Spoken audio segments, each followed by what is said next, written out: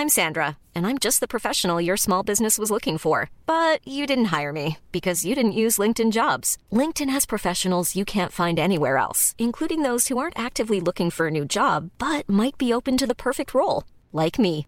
In a given month, over 70% of LinkedIn users don't visit other leading job sites. So if you're not looking on LinkedIn, you'll miss out on great candidates like Sandra. Start hiring professionals like a professional. Post your free job on linkedin.com/people today. Hello and welcome to Hard Currency, the Financial Times podcast that looks at all things foreign exchange this week. I'm Roger Blitz, and a warm welcome to Bilal Hafiz, Global G10 FX Strategist at Nomura. Bilal, a massive week in FX. What was your main takeaway from the election and the reaction to that election in the markets?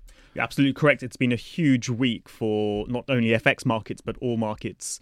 My main takeaway would be that we shouldn't use the template of previous elections for market responses. So although markets initially tried to replay the Brexit dynamic, it very quickly moved on from that and focused instead on what the likely policy change would be in the US. And I think the biggest takeaway, I would say, is that the market wasn't really focusing on a clean sweep by one party. So the Republicans gained the presidency and retained the Senate and House, which would give them full control of fiscal policy. And that's what the market focused on.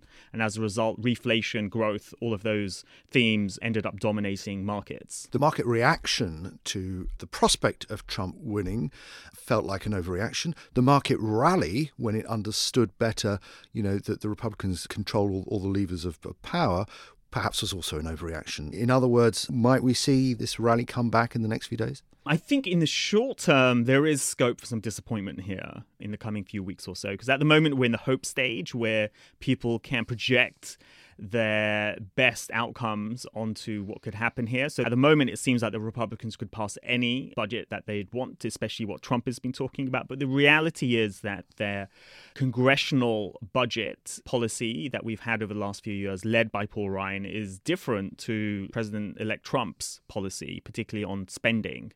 And so we're going to have to see how that resolves itself in the coming few weeks. So there is scope for disappointment here. The rally we saw, particularly in the dollar, seemed to come after the acceptance speech by Trump, which was remarkable for what he didn't say about all his policies such as protectionism, immigration, a more isolationist America First policy, all of which was getting the market worried.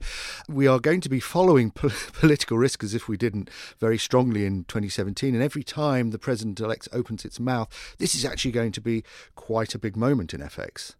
Absolutely, it will be. And the problem we have at the moment is that, on the one hand, we know that many of his policies are very radical in light of what Republican and Democrat orthodoxy has been over the last 20, 30 years. However, we also know that Trump's attention span is relatively short as well. He's not the most detail-orientated person. It's unclear which policy he's likely to want to invest a huge amount of energy into, how he's going to delegate responsibilities and so on. So there's a huge amount of uncertainty here. And so as a result, we're going to have to see who he appoints in his cabinet. How much sway does he give to the congressional leaders in terms of implementing various policies? How much pressure will he get from US businesses in relation to his trade policy views? You have to remember that US companies earn over half of their earnings now come from abroad. So if you try to curtail trade with other countries, that could also come back to hurt US companies as well.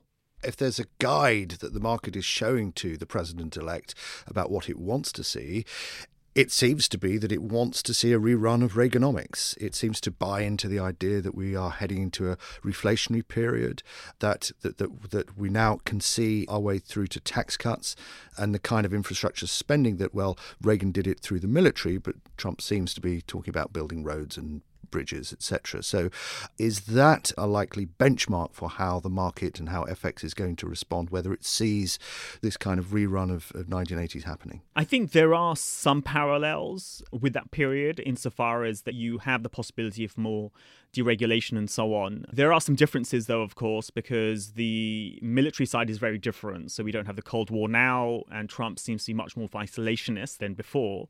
So on the defense and military side, we're unlikely to see a massive ramp up in spending. However, we could see a loosening on the fiscal side, which we haven't been able to get, which we did see under Reagan.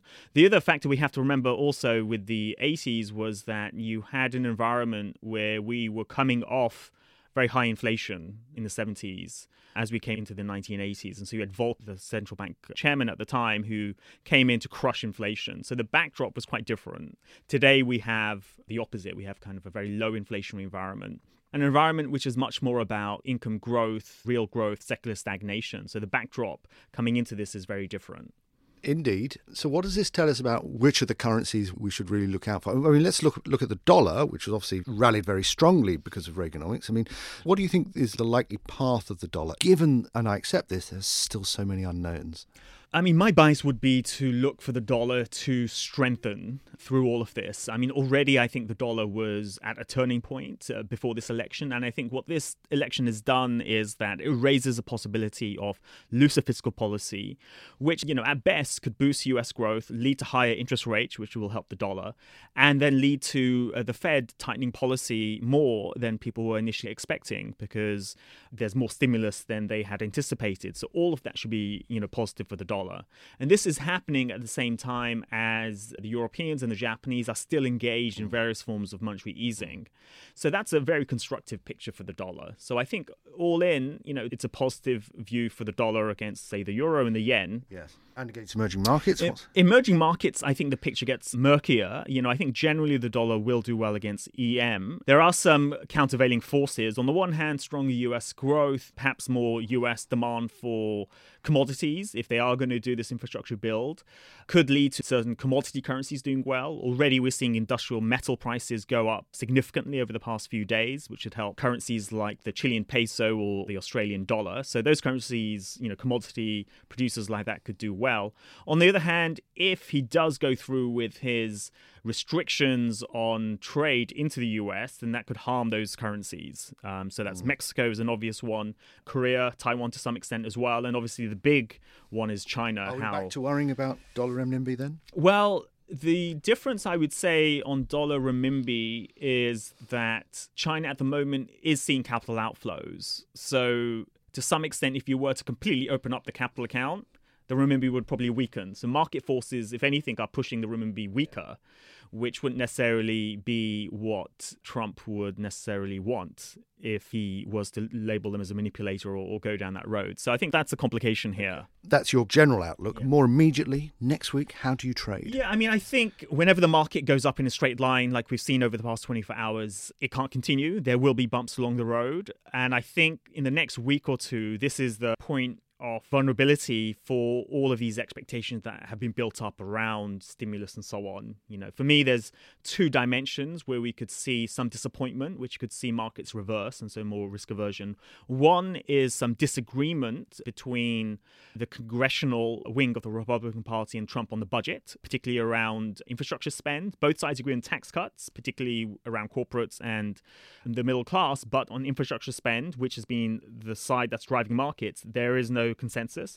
The second is whether Trump will say anything about Yellen. We have a Fed meeting coming up in December. In the past, he has criticized her.